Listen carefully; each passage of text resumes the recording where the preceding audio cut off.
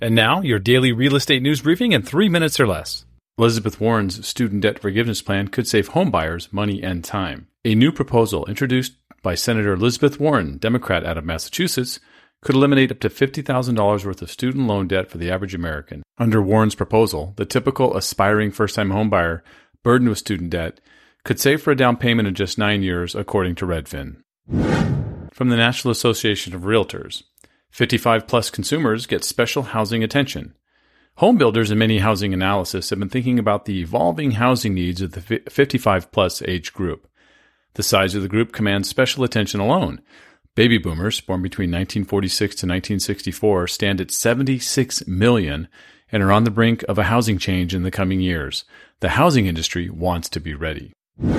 From HousingWire, home prices will increase by 4.7% on a year-over-year basis from April 2019 to April 2020, according to a CoreLogic estimate. That will be a faster pace than the 3.6% gain in the prior year, the report said.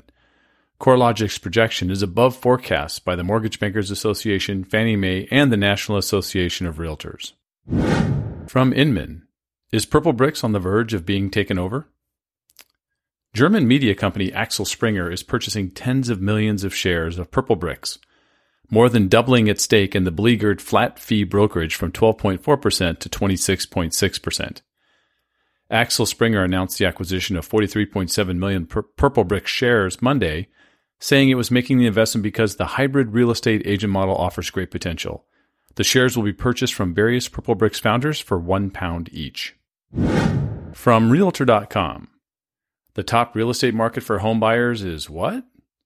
Good news for buyers. The days of frenzied bidding wars, insanely high offers over asking, and buying a home sight unseen may be coming to an end in certain parts of the country. And as the real estate slowdown continues, things are shifting, and sellers' markets are turning into buyers' markets.